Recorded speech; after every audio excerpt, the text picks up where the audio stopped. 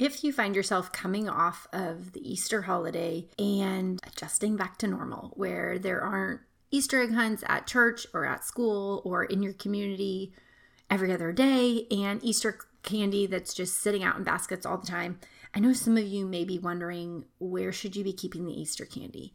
And if you haven't listened to my episodes that I did back in October around the Halloween season, I encourage you to go listen to those. There are episodes like 68, 69, and 70, right in that range. There's a lot of different episodes I shared there to prepare families in advance of the holiday, walk them through some of the nuances of the holiday, and then to give them practical tips and tricks of how to handle all the candy after a holiday like Halloween. And the same really applies here with Easter. Because if you did find yourself, whether you actually filled your kids' Easter eggs and Easter baskets with candy or not, chances are there's been an added influx of candy in your home lately. And you probably find yourself this week wondering, how do you taper back to a more normal amount of exposure to candy with your kids?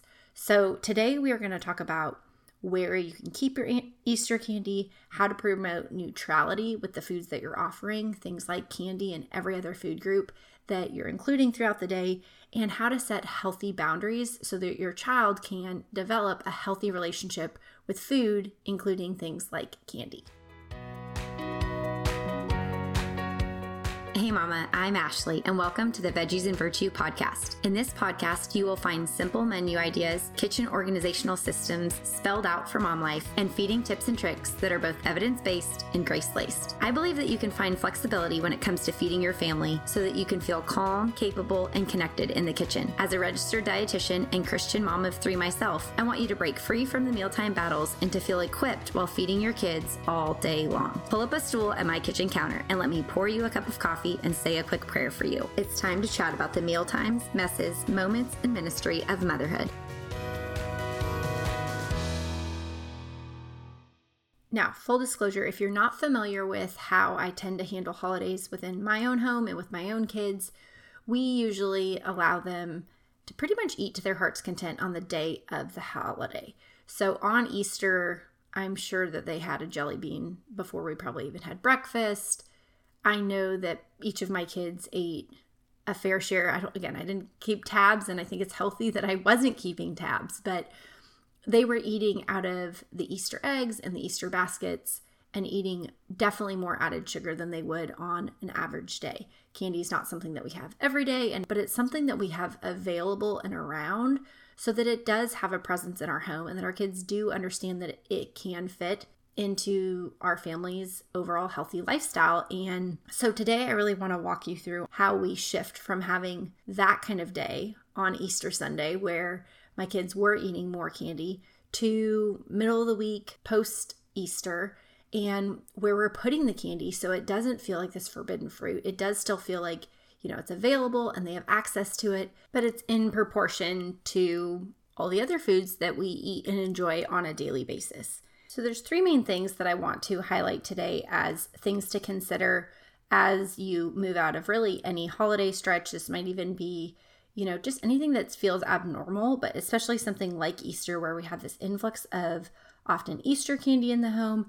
I would say that as you begin to put away the holiday, and that might be figuratively if you decorate for Easter or if you have other things out, or it might just be the basics of it's time to put away Easter baskets and some of those things that aren't commonplace in your home. This is when we begin to set a spot for where we keep the candy. Because often as parents, our instinct is to put it on the top shelf of the pantry or to put it, in a concealed cupboard where no one can reach it, ourselves included, and it feels very inaccessible. However, if you feel provoked to do that, I would ask you and invite you to reflect a little on that. Is this you don't trust your kids around candy? Does this come from a lack of trust or a feeling of shame and guilt for yourself with how you consume candy, or the lack of control maybe you feel towards eating candy? Or what is the motivation behind that? Because I do think that it can be wise to keep it out of sight and not right in the middle of the kitchen counter. And, there's research to support that. But I think to still give it a place in the home that feels neutral to the other foods that we offer. And I'll be talking about neutrality a little bit in point 2, but right now when you think about where you're going to put away the Easter candy in this scenario, I would encourage you to be thinking about where you're already putting other snack options. So it might be in a snack basket that you have in the pantry. It might be a snack drawer that you have in the fridge. Sometimes we'll have a little spot right next to the grapes and the cheese sticks and the yogurt that will have candy in the fridge if the kids like a certain type of candy cold. Or we might have some candy down more at the kids' level where the snack baskets are. Now, this does not mean it's a free-for-all that they get to have that candy anytime that they choose, just the way that I don't let them have the crackers, the cheese stick, the yogurt, or the granola bars anytime they choose. There's still boundaries that we're setting around the routine and the structure that we have with things like meals and snacks, and that includes the inclusion of things like candy. However, we can sometimes inadvertently be sending a message to our kids simply by where we keep the candy. So if you have the habit of putting it in a really difficult to reach spot or somewhere that doesn't necessarily help it be any more out of mind, but it adds this added factor that your child may covet it so much that they would climb to the top shelf of the pantry or something for that, I would encourage you to be reconsidering the motivation behind that approach, and if there may be a more productive way to be promoting a feeding environment where all foods can fit. So step 1 really boils down to putting it away, but when you do so, make sure that you're putting it in a place that reinforces candy is one of the options that we have. It is on a level playing field with other options that we have available, and it will be included periodically just as we rotate through other options. Because the more forbidden that we make it feel and the more restrictive we are in the places we put it, and the behaviors that surround things like candy or sweets and treats, the more our kids are going to have a disproportionate interest in some of these foods that are restricted. So instead of creating physical boundaries like an unreachable location or something where it's so out of access, and of course, if it's a safety hazard or if there's some other reason that you need to keep something separate, you're the adult, you know how to discern that. But if this is one where you're simply putting physical limitations in place because a lack of trust in your own relationship with food and that given food, or a lack of trust with your child and their relationship to that food, I would encourage you to hone in on that and to be focusing more on how to improve the relationship that you or your child have with said food, like Easter candy, than I would be preoccupied or obsessing over where it is and is it put far enough out of reach and is it made unavailable enough that it gives you a false sense of trust and a false sense of control over a matter that really is a bigger issue. The second thing I want you to think about in terms of not only where to keep the Easter candy, but once you've put it in a location that you feel is appropriate and that it's put in a spot that is alongside other options that are made available, and you are working to practice the boundary setting required for when is candy allowed. Just because it's in a spot right next to the crackers doesn't mean that they can go for the candy any and all hours of the day.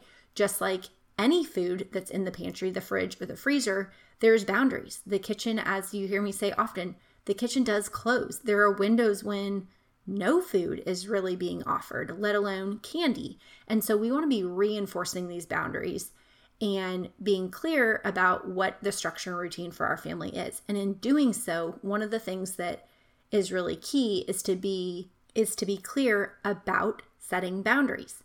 If it is not a meal or snack or time for a meal or snack, it is okay to say the kitchen is closed right now. We will be eating again in however long that might be, depending on the age and developmental stage of your child. They may or may not have a notion of time. So in a lot of different resources I've provided and within Mealtimes Made Easy method, I share with families how to help our kids understand structure and routine. I've shared several different podcast episodes on it as well. And so there's different ways that we can reinforce to them, the kitchen is closed. We're not eating right now. You will have another opportunity to eat after nap time, once we go to the park, in an hour, however you want to communicate that with the developmental stage that's most appropriate for your child. You can set those boundaries. And so it doesn't matter where the food is placed and if the candy is hidden, because the boundaries are clear. And so that takes a lot more practice and a lot more discipline and a lot more consistency on us as the parents than that false sense of security that we get from hiding all the Easter candy so they can't get it.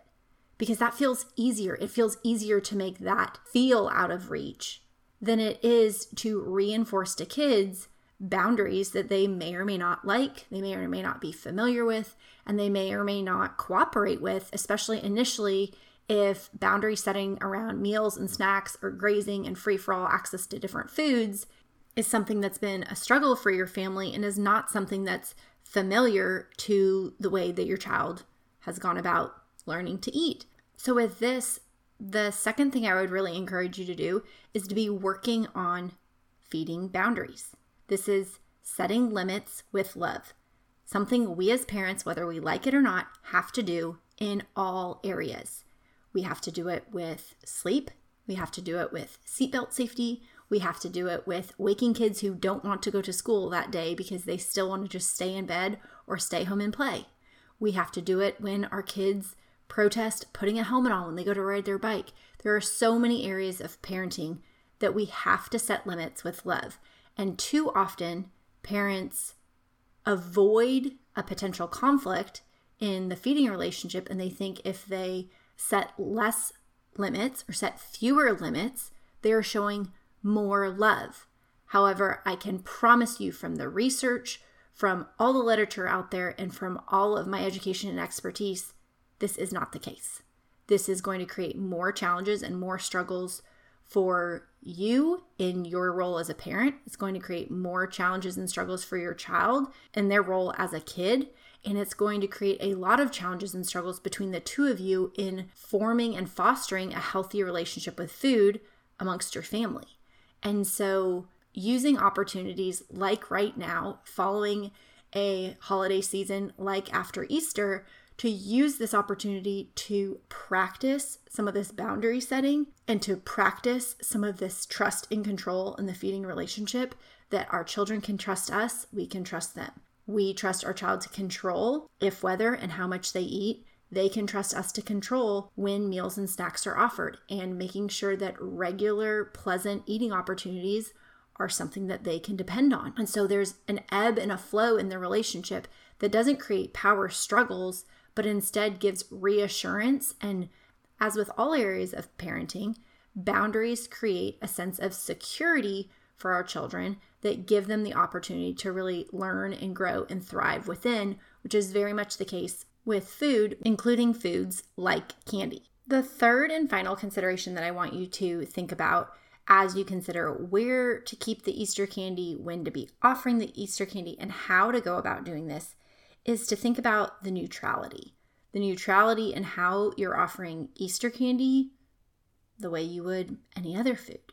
And again, do our kids need, from a nutritional sense, do they need exposure and the availability to have candy regularly? No, nutritionally, that's not the food that I'm necessarily going to be promoting as the primary source of nutrition for your kids. However, the concern becomes is, depending on your child's personality and feeding temperament, their need to have regular ongoing exposure to other foods and foods that are preferred foods, foods that they enjoy, foods that they favor, and foods that in our world and amidst diet culture are often considered bad or forbidden. They do need exposure to those within the safety and security of your family and your home feeding environment, so that they learn how to trust themselves around such food. So as I mentioned with where you're keeping the Easter candy that's left, if you are keeping it in a snack basket in the pantry or a snack drawer in the fridge or wherever you are keeping it, these boundaries that we talked about in point 2 are helping you to promote this neutrality, just as the location of where you're keeping such foods is also helping reinforce all these foods are on a level playing field. If they're on different shelves and one is specifically and intentionally out of reach, you should be confronting that ideology of why something needs to be out of reach versus another.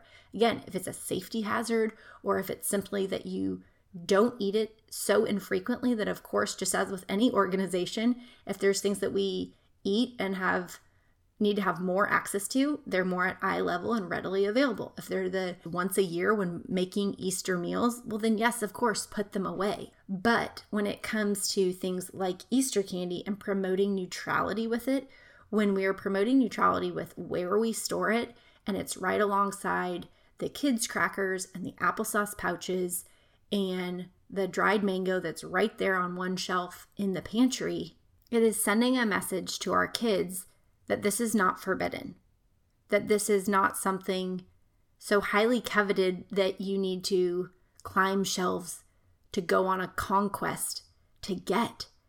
It's not something that you need to, when you have it in your hand and you've actually got it, that you need to go run and hide with a sense of secrecy or shame about it. Because our kids wouldn't do that about the applesauce pouch or the dried mangoes. But too often and far too young, I see kids struggling with that internal wrestling of, why do I feel this guilt and shame? And oftentimes the kids can't even articulate that's what it is, but their behaviors show us that secrecy and that hiding or that sneaking of things like candy because they don't feel that it's permissible in their home. They don't feel that they have access to it. And there's not that spoken and unspoken sense of neutrality. So you can promote this with where you're keeping it. You can also promote it with when you're making it available and those boundaries that you're offering. But I think having the visual cue of where it's available and the verbal cue of when it will be made available, whether it be at meals and snacks, with dinner, or as a dessert, however your family chooses to set those boundaries, is going to help reinforce neutrality to your kids just the way that you would boundary set with any other food that candy is sitting alongside in the pantry or in the fridge. Now, if this is something that you're really unfamiliar with, uncomfortable with, or just know that you need some assistance and accountability with, please go to veggiesandvirtue.com/work with me. And there's the option for you to get on my calendar for one of the upcoming weeks. I've just added new spots to my calendar so that together you and I can take 30 minutes to review what's going on in your home. What is your family's feeding environment like? What struggles or concerns or insecurities or sources of shame and guilt and frustration are you facing on a day-to-day basis? Maybe it's something that is exacerbated by Easter and all the candy that's around. Maybe it's something that you uncover in the process of putting the Easter candy away when you are not trusting yourself around Easter candy and you're wondering, how do I help shape a healthy relationship with food for my kid when I don't even feel that I have that myself? It might be that your kid only wants to eat candy and it feels impossible to set those boundaries and you're really uncomfortable and inconsistent in doing so and you need some hand-holding to support you. I would love and be honored to be that person for you and with you, but I can't help you in that capacity if I don't know that you need the help. So I'm offering free 30-minute discovery calls. This gives us a chance to just meet, dialogue about what's going on, and then also discuss what is an appropriate game plan based on what your family is facing. What do I anticipate in terms of how I can help you? What can you anticipate in terms of the help and the services that I offer? And how do we go about setting up these next steps for your family? It may be working on step 1 and just getting your family's feeding environment in a place where you feel like you have some sense of order and organization to where things are at in your pantry, in your fridge, in your freezer, so that you can move forward towards steps like boundary setting with when meals and snacks are offered and when the kitchen is even opened. It might be uncovering areas of your own relationship with food or your spouse's relationship with food or siblings' relationships with food and how it's impacting a given child's relationship with food and your family's overall feeding environment, where there is no neutrality and there is a rich undertone of diet culture being spoken and unspoken in your home, and it's impacting the way your family eats and experiences food freedom or a lack thereof. So I want to invite you, first and foremost from today's episode, consider where you're putting away the Easter candy. Second, consider when you are putting boundaries around things like candy, and when, with meals and snacks, you're making them available so that your child does have regular and routine exposure to all foods, including those like candy. And third, I want you to be working on how you can be promoting neutrality in your home and with the foods that are being offered. And in whichever area that I mentioned in today's episode, or any other one that you are facing and confronting as just a real challenge, a pain point, or a stressor in your life on a regular basis, please reach out to me at veggiesandvirtue.com/work with me and sign up for a free call with me so that we can help your family move forward faster and with more food freedom.